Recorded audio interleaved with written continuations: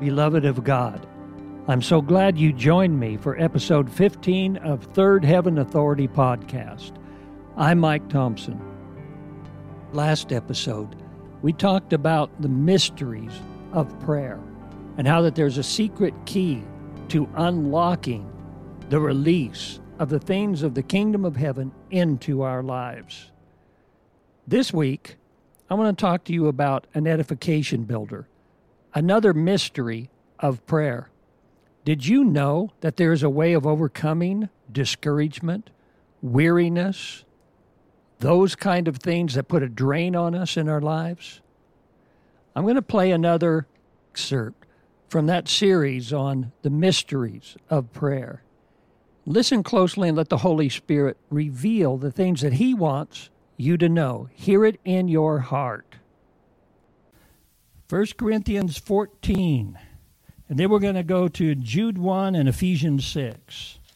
But the reason we want to read the Corinthian text first is because that's been kind of our theme scripture in talking about the mysteries of prayer. I love prayer. I certainly hope that each and every one of you do. And as I mentioned from the get-go, is that this series on prayer is about a specific area of moving in the Spirit, praying in the Spirit, using our spiritual prayer language, etc. I realize that there's so many different kinds of prayer, and the Bible talks about that. There's several scriptures. One I think I'm going to read today in Ephesians 6. And you can pray in English, you can pray in tongues. The Holy Spirit indeed can lead you in all of those different kinds of prayer. But the Apostle Paul taught a lot on a specific kind of prayer, and that's what we've been majoring on and why I've been calling it the mysteries of prayer. Because in 1 Corinthians 14, verse 2, Paul said, "For he who speaks in a tongue," he's talking about praying in tongues, "does not speak to men but to God." Now notice that. It's very important. When he says speaks in tongues, he's not talking about the charismatic gift of different kinds of tongues that you find over in the 12th chapter. Because toward the end of this chapter, in verse 21, he says that gift is God speaking to man. So when God speaks to us in a public assembly, and there is that message of a different kind of tongue, and then it's interpreted for the congregation to understand, that's God speaking to man. But here he says that he that speaks in a tongue does not speak to men, but to God. And so he's talking about prayer language. He's talking about worship language. He's talking about the language in the Spirit, in the heavenlies, that hook us up with God and with the ways of the Spirit. And he says, "For no one understands him. Howbeit, in the Spirit he speaks mysteries." Mysterion, reveal secrets, things of the kingdom that cannot be discerned in any other way than the Holy Spirit revealing it to us and through us and about us. I love that. And it's spiritually discerned. But he says that when you pray in tongues, you speak mysteries. So the premise of this entire series is that we have the ability, once we are born again, and that's one of the beauties. You'll hear me talk about so many wonderful, beautiful things about praying in tongues, but one of them is that the moment somebody receives Jesus as their Lord and Savior, they can be filled with the Spirit, and they can speak a perfect, fluent, heavenly prayer language. They don't have to spend 5 years studying the Scripture, although they should. They don't have to learn the ins and outs of the Christian walk and how to mature in the body of Christ and all of these things, which they should. But they don't have to do those things to speak in tongues. And to have the Holy Spirit on the inside of them begin instantly praying that wonderful language in the heavenlies that takes from God and His plan not only for the body of Christ on planet Earth, but also His will, His purposes, His plans for us individually. And reveal those secrets and pray them through us for us. Wow. It's tremendous. And all of that comes by the Holy Spirit. Paul told the Romans that we do not know what to pray for, neither how to pray for everything. But the Spirit takes hold together with us. He knows what to pray for. He knows how to pray for it, right? He knows because He's God, and He's the Spirit of God within our hearts. He knows the will of God for our life. He knows our destiny. He knows the answer to every question that confronts us. He knows how to circumvent the circumstances in our lives. He knows how to remove the mountains. He knows all of it. And He's given us that tool, that in the Spirit we can slip into that heavenly prayer language, and we can begin to pray and pray and pray. In Jude 1, there's a wonderful scripture that I want us to read. We're just going to read the 20th verse, and before we do, the apostle is really giving exhortation about how to overcome and stand up against, a lot of the crud that's in the world. Anybody out there face crud? You know what I mean? Okay. And then he says this, but you, beloved, building yourselves up on your most holy faith, praying in the Holy Spirit. Isn't that good? Keep yourselves in the love of God, looking for the mercies of our Lord Jesus Christ unto eternal life. He talks about how that rather than being depleted by all of the discouragers and the drainers that have been placed in our life. Now, there's a lot of them out there, aren't there? Not only physically, mentally, spiritually. There are a lot of things that demand our time and attention. There are a lot of things that tax our energies in all of those realms. And there's a situation that can develop, the New Testament talks about it in several places, where we grow weary in well-doing. Or where we enter into a slumber, a callousness, to where we're not really on top of it and performing in peak performance. There is a technique that the Holy Spirit has placed in the church, and He Himself oversees, that allows us to be built up on our most holy faith, to rise like an edifice, the Amplified Version says. A way of recharging the batteries, spiritual batteries. Man, when your spiritual battery is recharged, then guess what happens to your natural batteries, your natural life? It gets recharged. Anybody experienced that before? I realize that sometimes you can get really exhausted in the natural, and then it kind of affects you spiritually in the sense that you may not feel like you want to pray, or you may not feel like doing something, going to church this morning, or, those kind of things. So there is an effect because of the natural realm and the exhaustion that can set in at times. But I believe that when we get out of prayer, when we are not daily replenishing our word level, so to speak, and doing those things that keep us spiritually alive, that it begins to drain the flesh. Now, the exhaustion that comes into the flesh in this means is not the same kind of exhaustion as if you went out and dug a ditch for 8 hours and you're just physically tired.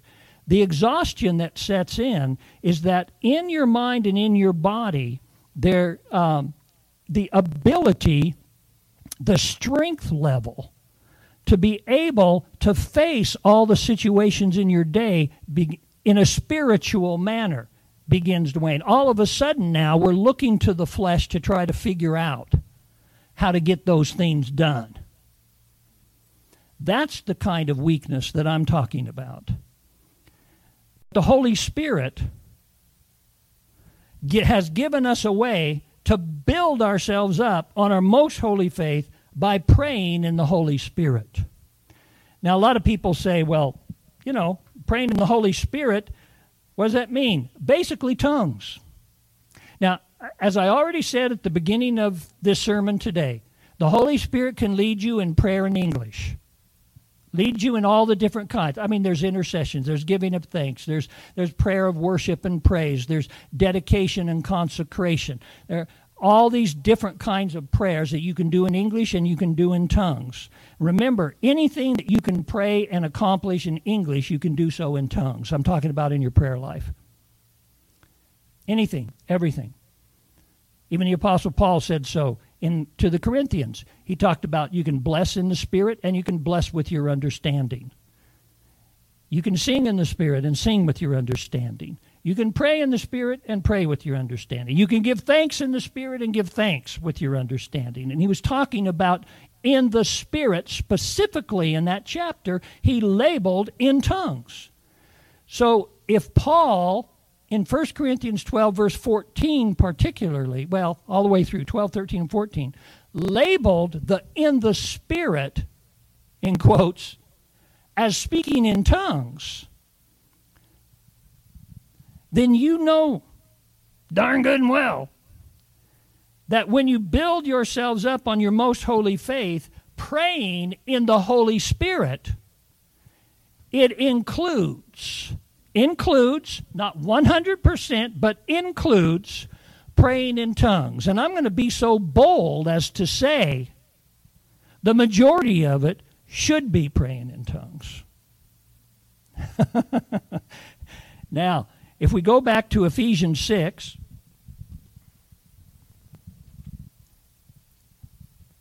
we know that in this chapter, one of the things that the Apostle Paul was talking about is the armor of God.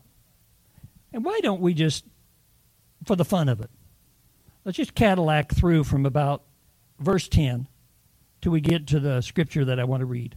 He says, "Finally, my brethren, be strong in the Lord and in the power of his might.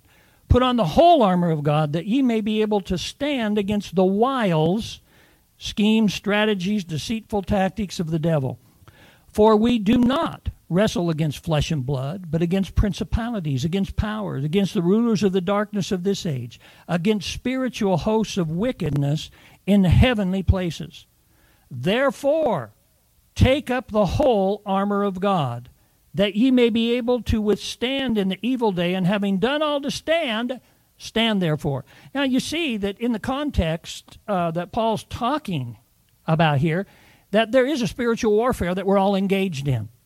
First of all, he's talking to all believers, and he says all believers are involved in this. No one is exempt. There isn't any believer that is so righteous, so perfect, or so sheltered that they don't, are not subject to the attacks, to the influences of the enemy in the world. I mean, the entire system of thought in the world is without revelation of God. I'm talking about man's system. So there is a spiritual warfare. And in this spiritual warfare, he says, take up. Now, it's interesting terminology, because why would he say take up or put on if it was automatic? It was something that you were just born with in the kingdom. You ever thought about that? You're just in the kingdom. Wow, I'm in the kingdom, so therefore I must have my breastplate of righteousness. I must have my helmet of salvation. Not necessarily. Yes, it is given. Yes, it is supplied. But it's up to us to put it on. Now, let me give you a key without teaching in depth on it. Donning the spiritual warfare is accepting and walking in the revelation of God in these specific areas. That's how you put it on. When you put it on, you own it and you dominate in it. Then it becomes armor, impenetrable from the enemy's attacks.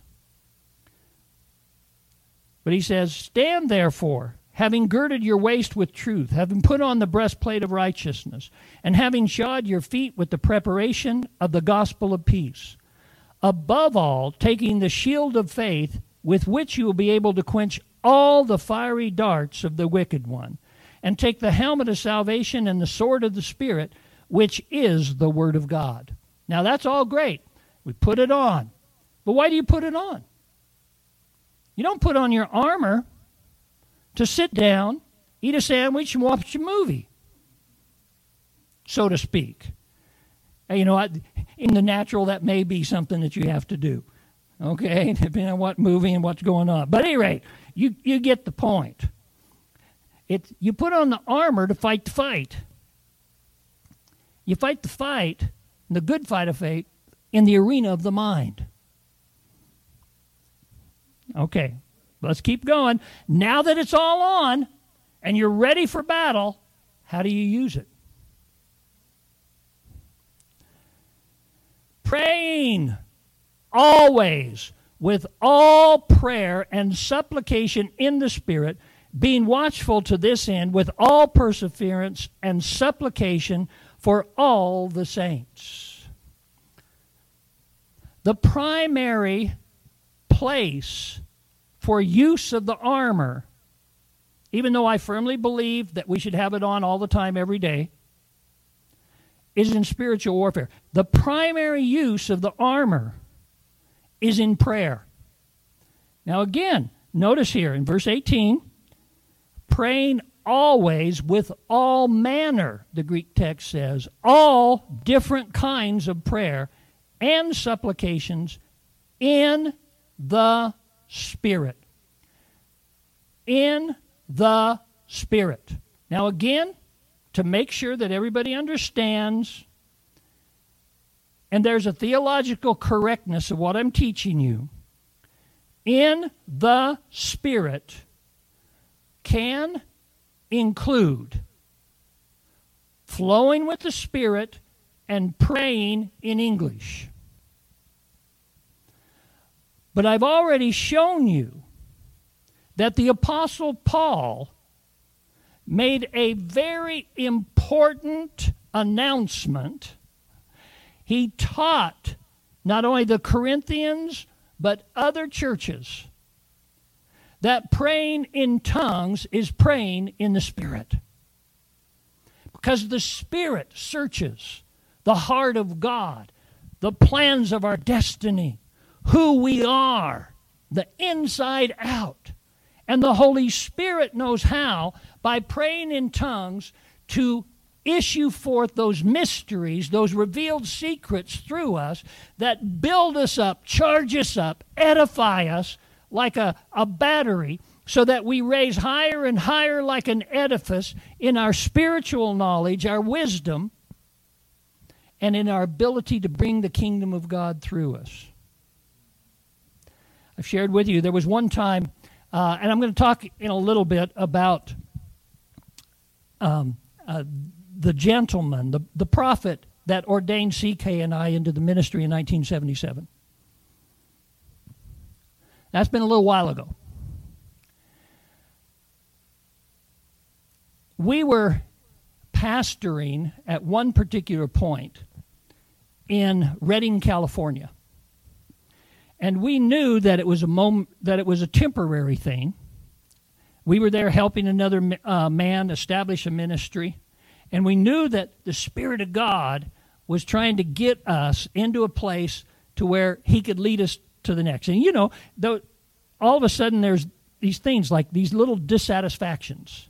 And it's very important that when you enter into that place of just kind of uneasiness and some tension and dissatisfactions, you just know there's something else around the bend, something coming, and you're getting ready to move. It's very important at that particular point to do two things. Number one is pray in the Spirit of God and get yourself to a place to where you listen to Him and you walk in His timing. And you don't do it on your own and by your own flesh. You don't just feel that and jump out there. Listen to the Spirit of God. And number two is do not allow strife to come in, because at that particular point is when the enemy comes in from the back door and he tries to begin, because of the dissatisfaction that's going on with you and other people around you might even feel a little bit, he tries to sow strife and discord in so that people become disappointed, disgusted with you, upset, angry, or you start doing that with the people that are around. Just because God's moving you on to something else doesn't mean that this situation and these people are not very wonderful people in the Lord Jesus Christ. And they deserve the kind of love and relationship and the kind of ministry that you can support and give to them up until the moment that the Holy Spirit says, now go. Now there's some wisdom right there. I've been around the block a few times. Hallelujah. And so here we were in this situation, and we had Dave come and preach a meeting for us in the church. And, of course, he's a prophet of God. And after the meeting, he came to our house, and we were just kind of fellowshipping and talking to him about this, that, and the other thing. He got up, and he left to go back to his motel room. And when the door was open and he was saying goodbye to us, he turned around and faced us and he said, pray yourself into the will of God. And then he turned around and left. Now, we knew what that meant. Like I shared with you before, in order to be ordained by Dave in those days, you had to commit to at least 2 hours of praying in tongues daily. He wouldn't even mess with you if you didn't, because he knew what it took to walk in a power-filled ministry. Praise God. Pray yourself into the will of God. And what's so neat about praying in tongues is that you don't even have to know what you're praying about. The Holy Spirit is the one who does it. Now, it's your spirit that prays, as the Apostle Paul says, but it is the Holy Spirit that gives the words or the unction. He's the motivator. And as it comes through us, we begin to pray ourselves into the will of God. We pray our family into the will of God. We pray our finances into the will of God. We pray our health into the will of God. We pray our ministry into the will of God. We pray our neighbors into the will of God. Now, I know that they are free moral agents, but the principle in Scripture is that through prayer and intercession for our neighbor, for those that, the Holy Spirit takes us into prayer about, that what we do is we go along and the Holy Spirit through our prayers begins to reshape and to ward off the influences and the things that are coming against their life. Nobody in their right mind would reject Jesus as Lord. So that means the God of this world that has blinded the eyes of their understanding has altered their right mind into erroneous thinking. Therefore, by praying in the Spirit, what we do is we go into and begin to alter and change those spiritual influences to give the person the opportunity to get back in their right mind. So therefore, even though we do not control the other person's will, we definitely have a major effect in controlling the influences and the circumstances that are trying to alter their will, thereby giving them an opportunity to accept Jesus or to get back on the track or to break out of the sin or the temptations and, the addictions and the things of carnal living, etc., etc. So many people, even in their own natural life, when people call me on the phone and they say, Pastor, pray for me, I'm trying to stop smoking or something like that, or overeating, or, it could be anything at all. The first thing that I try to tell them is pray in the Spirit. People will ask me, what should I do about this situation? And I'll say, have you prayed in tongues over it yet? But over the years, many times, I've said, go pray in tongues over this for 24 hours or 36 hours, whatever, then call me back And they'll call me back, and they say, Pastor, I don't need the answer from you. God gave it to me. You know, listening to that clip just reminds me of how much that I love to pray. The intimacy with God, being used as a vessel of the Holy Spirit to release the dynamics of heaven's power and glory onto the face of the earth.